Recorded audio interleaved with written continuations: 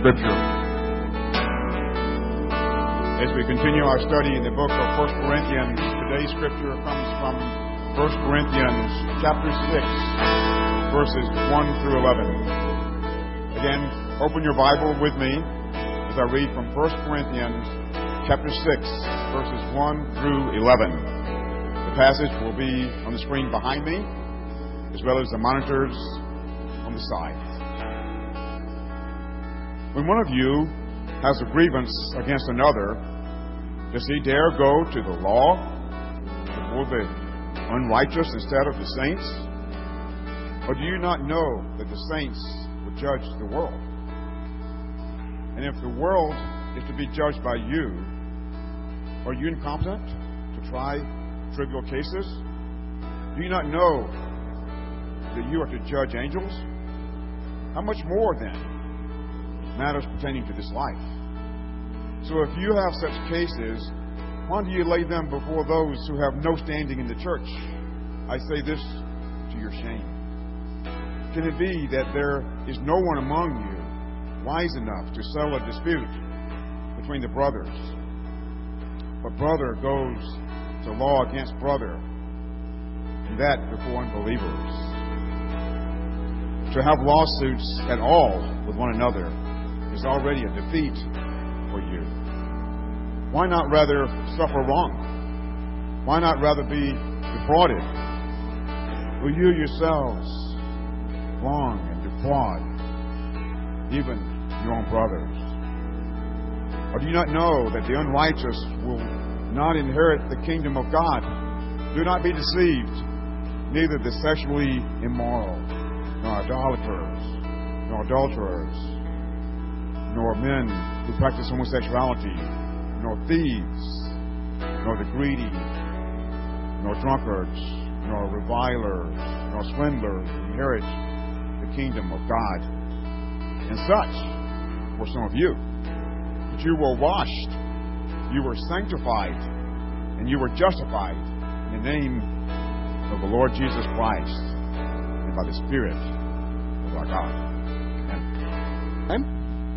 And Connor, if I could just kind of wave at him, everything's fine. Now, I'm walking across the street at a crosswalk, pushing a stroller, and a car turns right in front of me, and all of a sudden there is this feeling that I have never felt before, like rise up inside of me. The closest thing I could describe it to is like Hulk smash.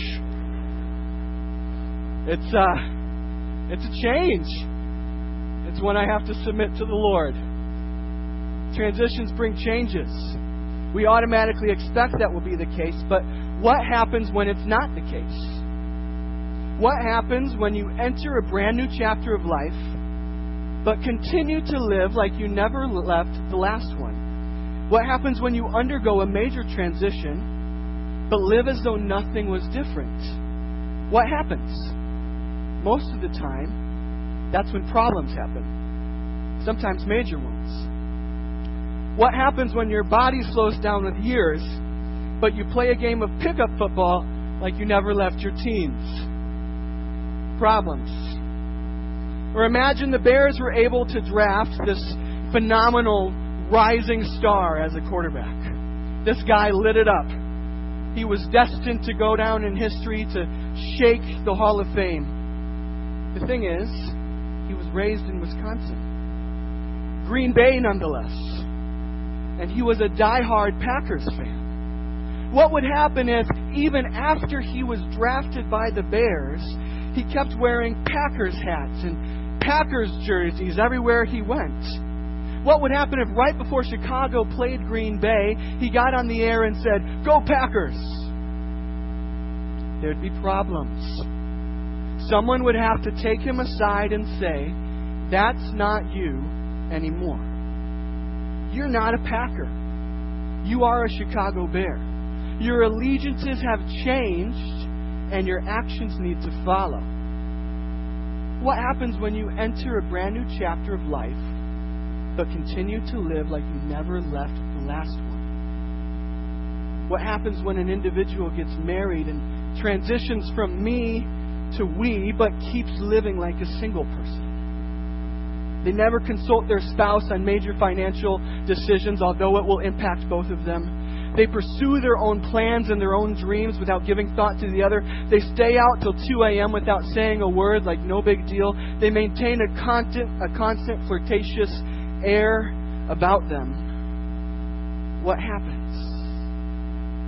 Pain, wounds, and problems. Deep ones. And unfortunately, this actually does happen. And it boils down to maintaining a single person mindset in a married person setting. It's when a person's actions don't line up with their new identity and you just want to take them and shout, "That's not you anymore." Who you once were is no longer who you are now. There needs to be a clean break. So what does all this have to do with 1 Corinthians 6, 1 through 11? At first glance, it seems like this passage is all about the problem of legal disputes, Christians taking Christians to court. And indeed, that is the specific topic. But what we'll see is that Paul's main point is much greater than that. The specific case of their legal wrangling is simply a symptom of a deeper problem going on in the Corinthian church. The legal situation was bad in and of itself and needed to be addressed, but it was the result, the byproduct of an even bigger, more widespread problem in the church. And at the heart of it, the underlying problem in the church is similar to the quarterback who once was a Packer, and similar to the married person who once was single. It's about a grave mismatch between who the Corinthians truly are and what they were currently doing. It's about a grave mismatch between their new identity and their actions. It didn't line up. At the heart of it, you see, by the grace of God, the Corinthian believers had placed their faith in Christ and therefore undergone the greatest transition of all, from darkness to light, from being of the world to being of God. But in many ways they were living as though nothing was different. God, the author of salvation, had brought them to a brand new chapter of life. But they were living like they never left the last one. And so in this passage, God, through Paul, is saying to them one main point. That's not you anymore. You are no longer of the world. Who you once were is not who you are now. There needs to be a clean break. And this is a message not only for the Corinthians, but one for every day and age. There are pressures around us from every angle to live just like the world. We need to hear again and again, that's not you anymore. You are no longer of the world. We need to hear it again and again because we're prone to forget it, aren't we? At least that's what it seems like with the Corinthians.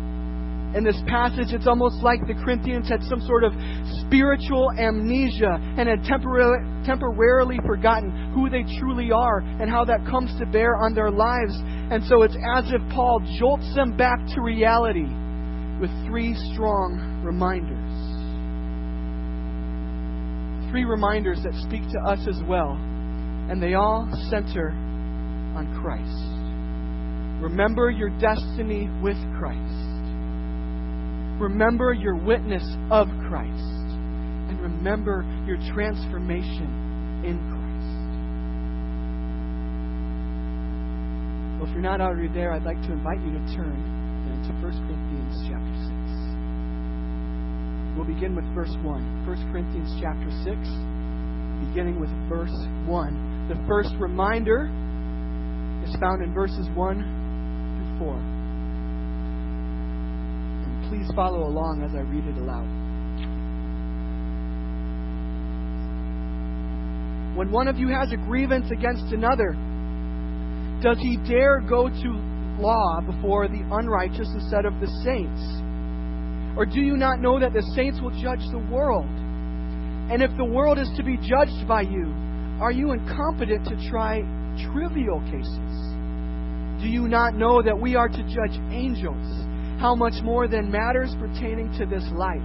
So if you have such cases, why do you lay them before those who have no standing in the church? In these verses, Paul strongly calls the believers back to reality, back to who they truly are as believers, with this first reminder. Remember your destiny with Christ. Earlier, we learned that Paul had received a report of issues going on in the church.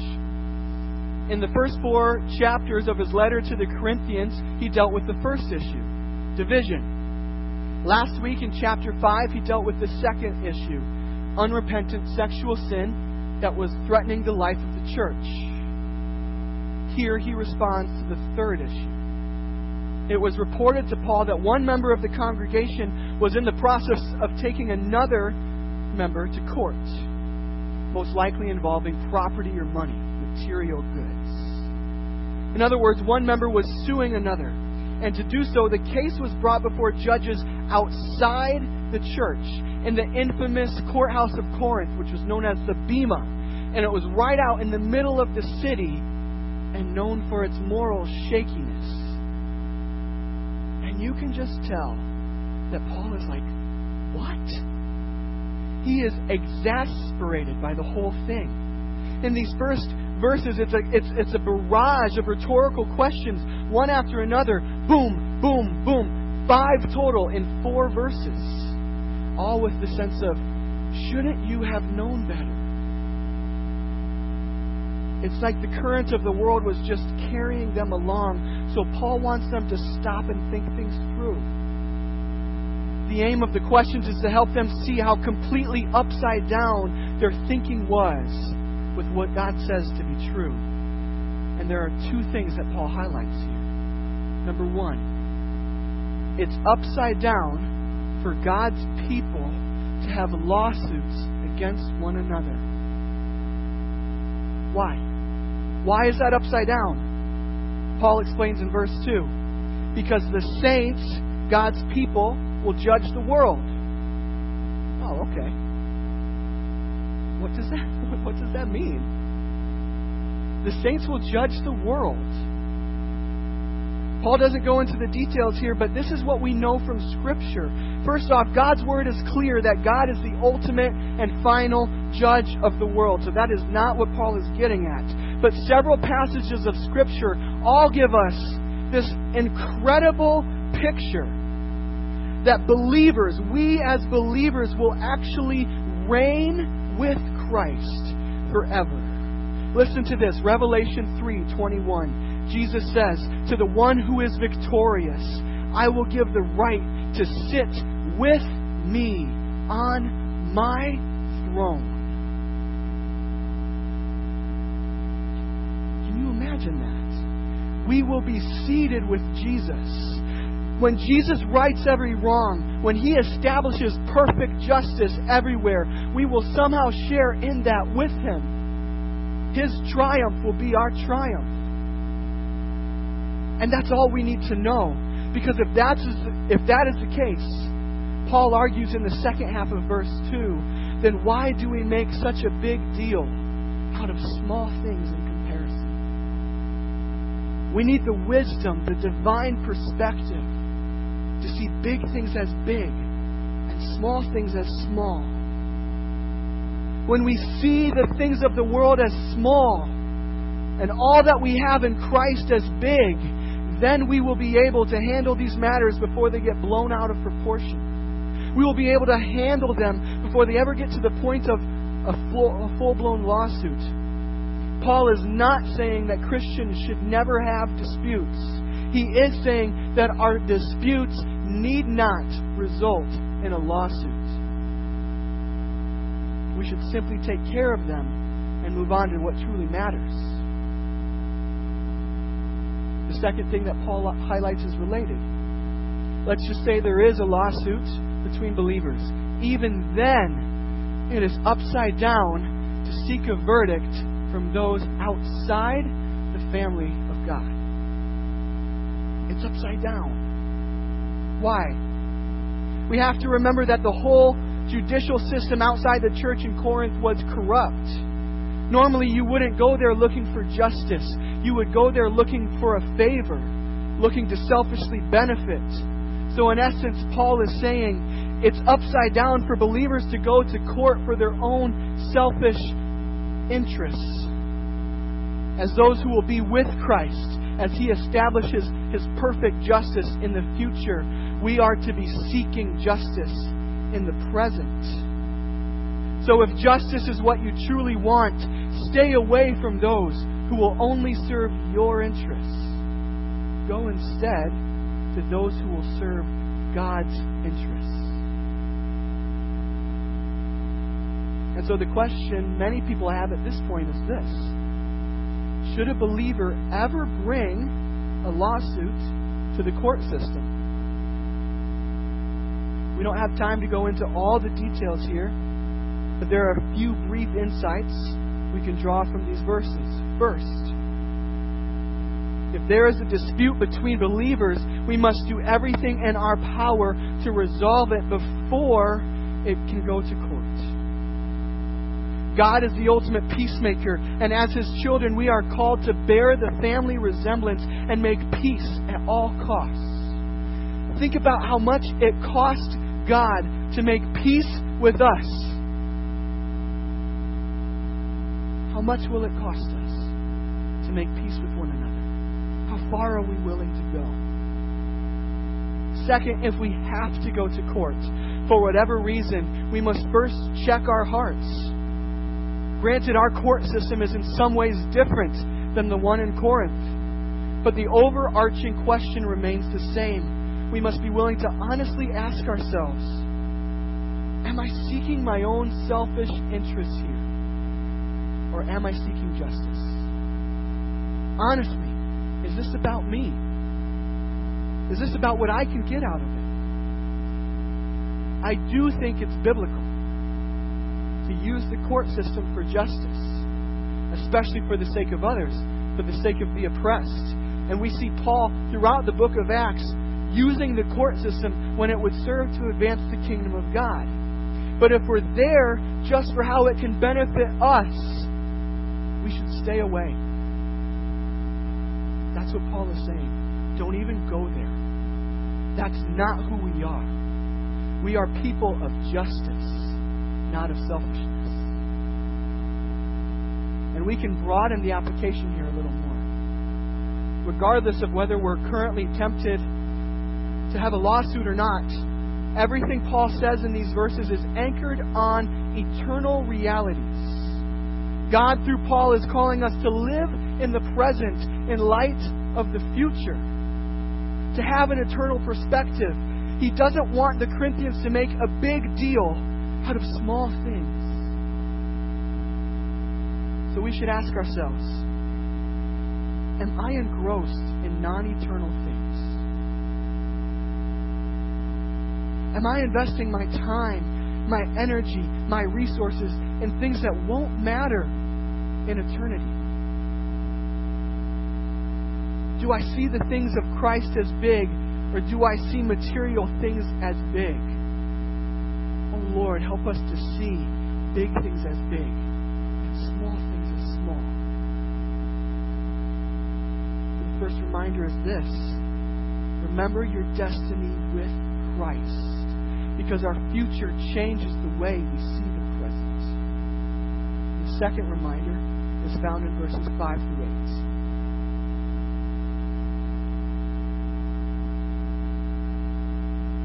Says, I say this to your shame. Can it be that there is no one among you wise enough to settle a dispute between the brothers? But brother goes to law against brother, and that before unbelievers. To have lawsuits at all with one another is already a defeat for you. Why not rather suffer wrong? Why not rather be defrauded?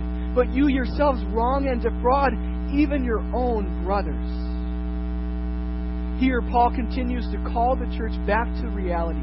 back to who they truly are as believers. The reminder found in these verses is this: remember your witness of Christ. In verses 5 through 6, Paul is saying to the church, you should be able to resolve disputes between believers yourselves, but instead, brothers and sisters in Christ are seen battling one another before unbelievers. He is calling them to stop and consider how this will impact their witness before a watching world. Now let's be clear. This doesn't mean that they're supposed to be fake or dishonest. It's not that we're supposed to hide our problems from the world and sweep them under the rug. Kind of like if you had a house you were trying to sell, but it had like a leak in the roof and a hole in the floor and mold in the walls, and you just covered it up and presented it to the world and say, see, it's a great house. No, Paul is not saying cover the problems, not hide the problems, but deal with the problems. Because if you choose not to deal with the problems and combat one another out there, the reality is you will only be combating your witness. That's what will suffer. Paul develops this further in verses 7 through 8. Verse 7, to have lawsuits at all with one another is already a defeat for you. And that's a softer way of translating it. The sense is, to have a lawsuit in the first place is an utter defeat for you. Regardless of who wins in court, in the bigger picture, it is a loss. In God's eye view, it is a great loss because it's a loss to your witness. And let me just say, parenthetically, you can win a fight, but it can still be a loss in God's eyes. Sometimes winning is losing. And that's what God is saying here. For them, it's a great loss because it's a loss to their precious witness. In the grand scheme of things, what's more important? Paul wrote this letter in the first century, probably in the 50s AD. These guys were probably fighting over material goods.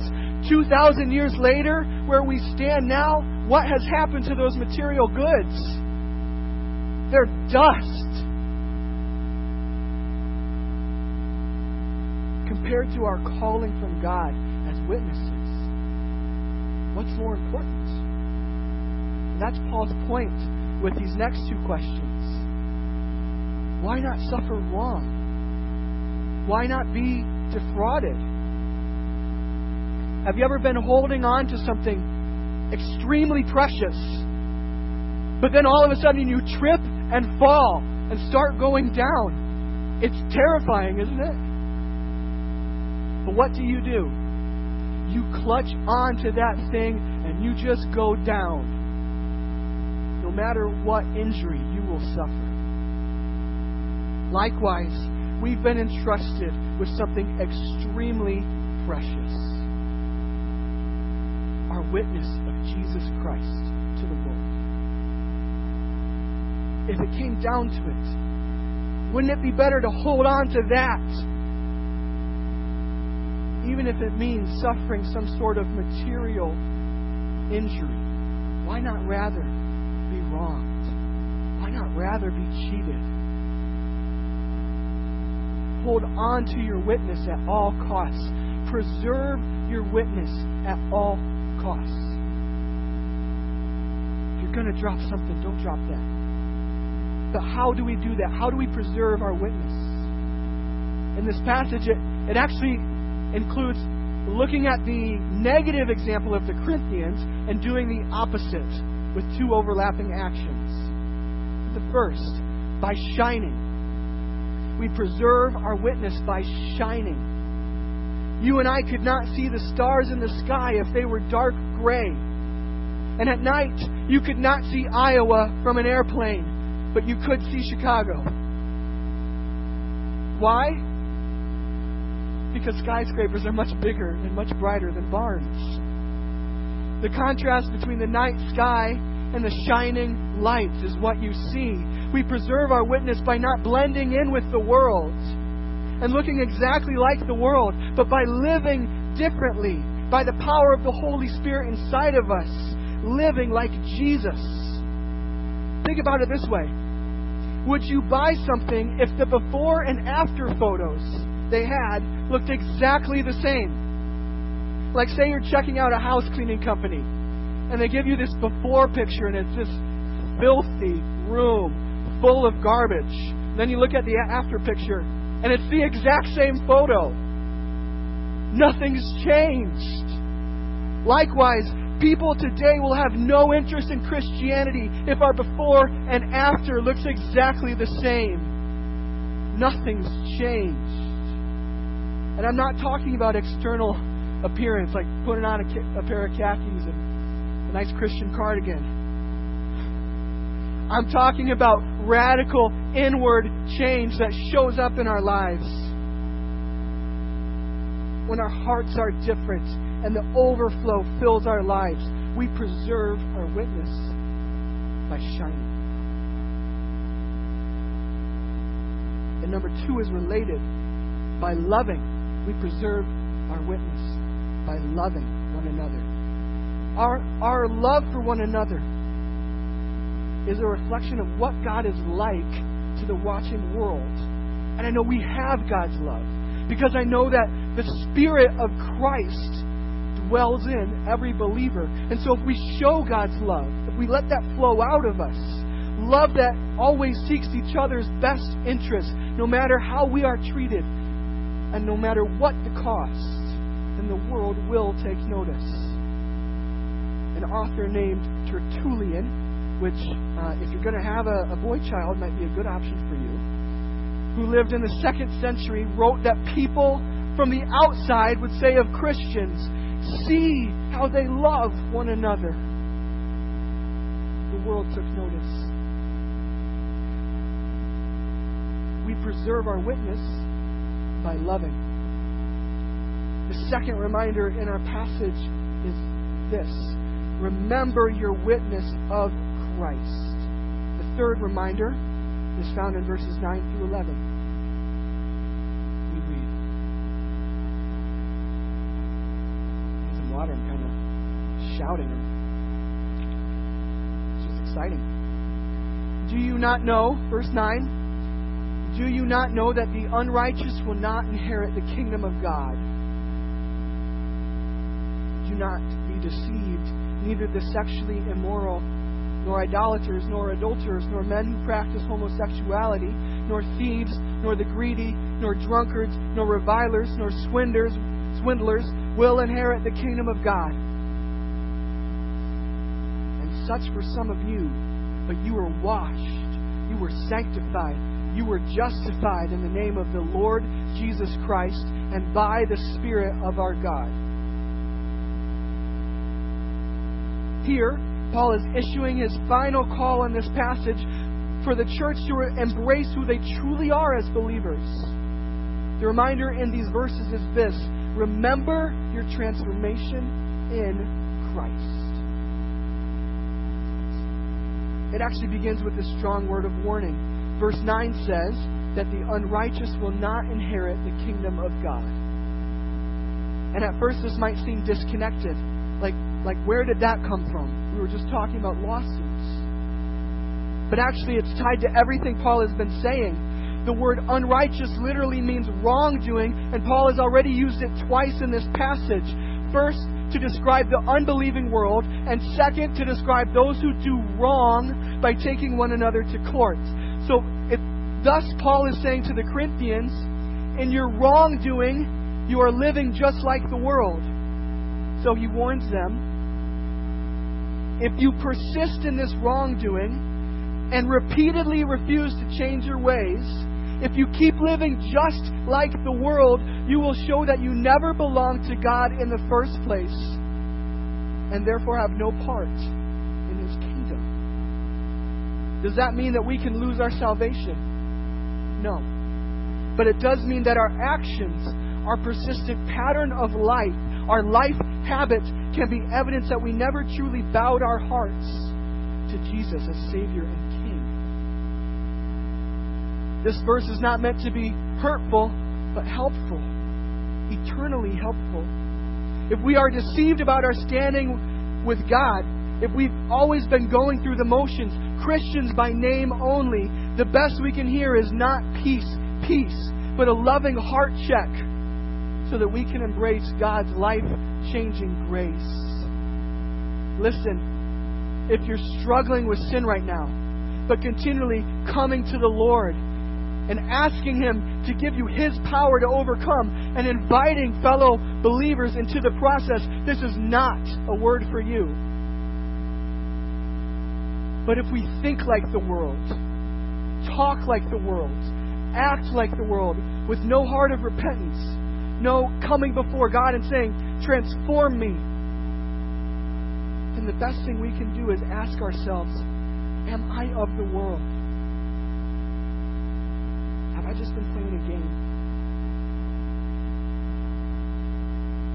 It's an eternally helpful question, because God never turns away anyone who comes to Him acknowledging their desperate need for His grace. The grace that we find in Jesus Christ, He will never turn those who come to Him confessing their sin, calling upon the name of the Lord Jesus Christ. Am I of the world?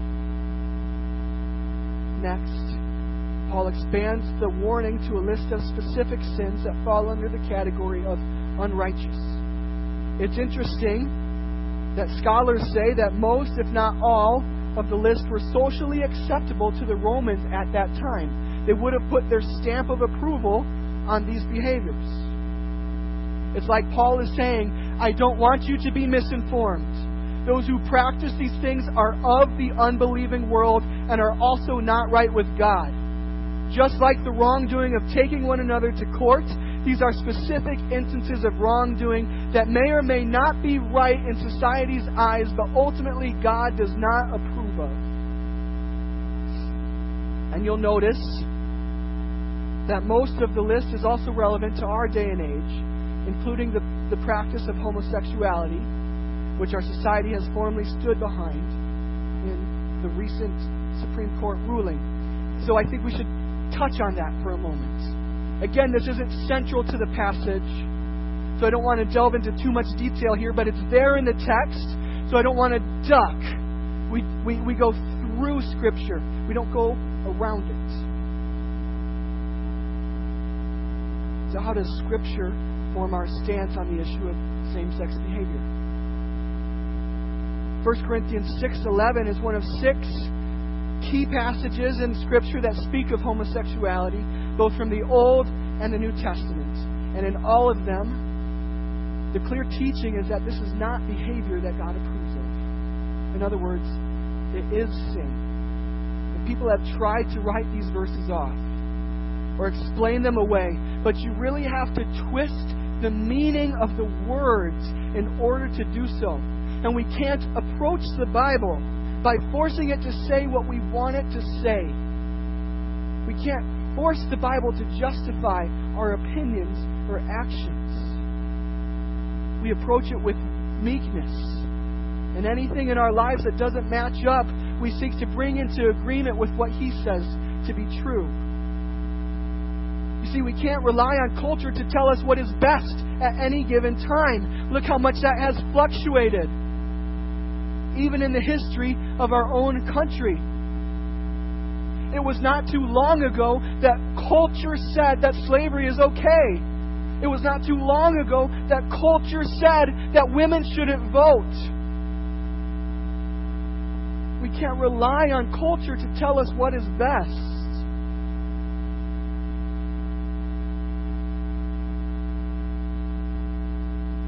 We believe that God is the good creator. And so ultimately, He is the authority. And He knows what is best. So then what should our response be to advocates of same-sex behavior? I would like to suggest 2 things: faithfulness and humility. Part of what it means to be faithful is to hold on to what God says to be true. keep holding on regardless of whether people think more or less of us. Being faithful means that God's opinion of us matters more than others' opinion of us. And faithfulness also means that we are faithful to our calling. We are not called to recede into this little Christian island, giving up on society. We can't withdraw from the world. Isn't that the attitude that sometimes we're hearing now as Christians? But we can't withdraw from the world. We must be in it as salt and light. We must engage, not with yelling, not with picket signs, not with slogans, but with loving, honest conversation. Faithfulness to God says to be true. Faithfulness to what God says to be true, and faithfulness to our calling. And also humility. In humility, we realize that we are just as in need of grace as anyone else.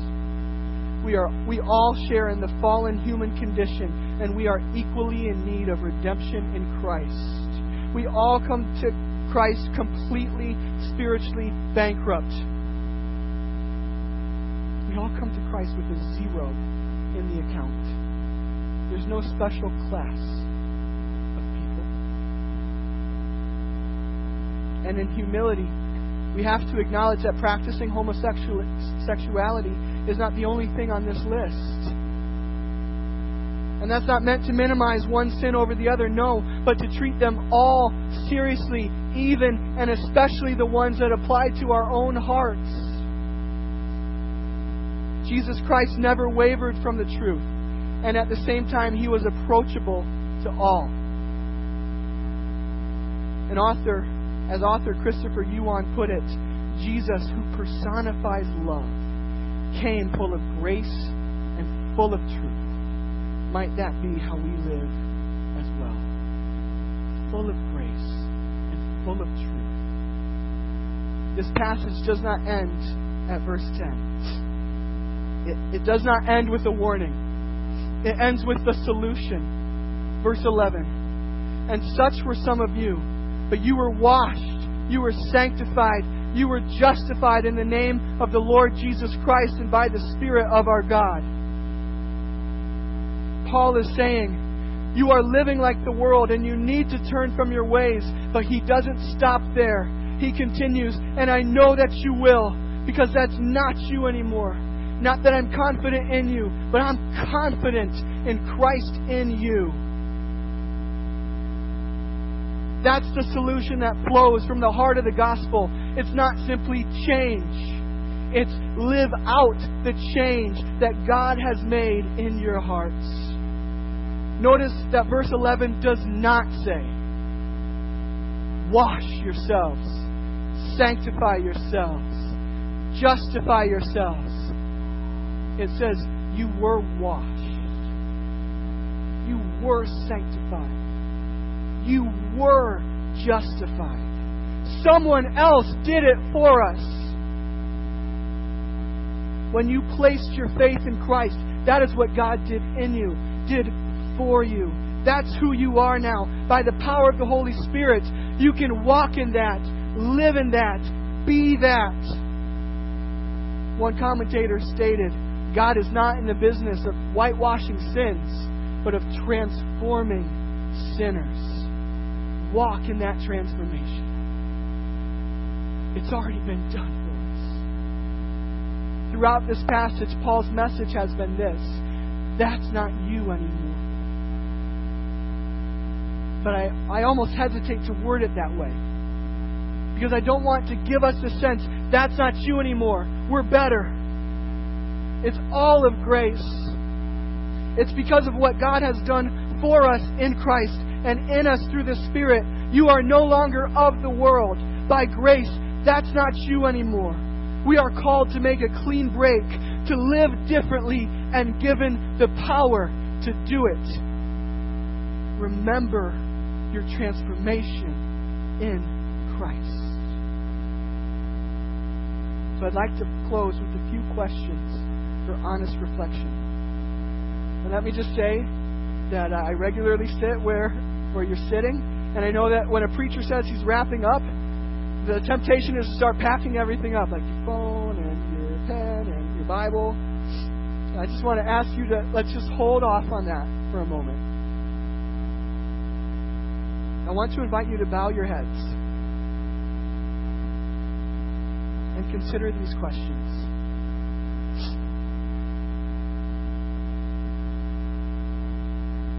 Am I cultivating an eternal perspective, seeing big things as big and small things as small?